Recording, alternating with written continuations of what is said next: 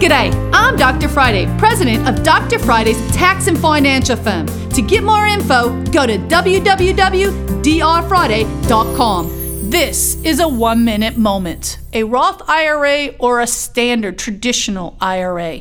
Under the current tax law, I've been talking to quite a few clients that are married couples making less than $100,000, and they're still contributing to a standard IRA. In my personal opinion, I am not a financial planner, but if I can put something away at 12%, I'd rather do it on a Roth than wait and have to pay tax later on it. So make sure that you're using the right tools that's going to be best for you. If you're not too sure where to start, I can certainly help you with that. Or if you just need some tax questions answered, call me at 615-367-0819. You can catch the Dr. Friday call-in show live every Saturday afternoon from 2 to 3 p.m. right here on 99.7 WTN.